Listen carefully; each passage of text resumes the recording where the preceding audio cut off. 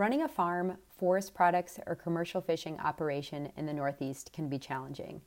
There's a number of organizations, including government agencies and nonprofits, who offer resources to help, but simply finding what's out there can be a challenge.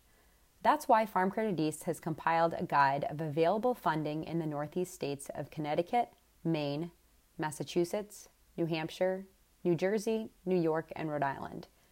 This Farm Credit East report lists grant programs, tax incentives, and loan programs from various funding sources available to agricultural producers and other entities involved in agriculture or related industries.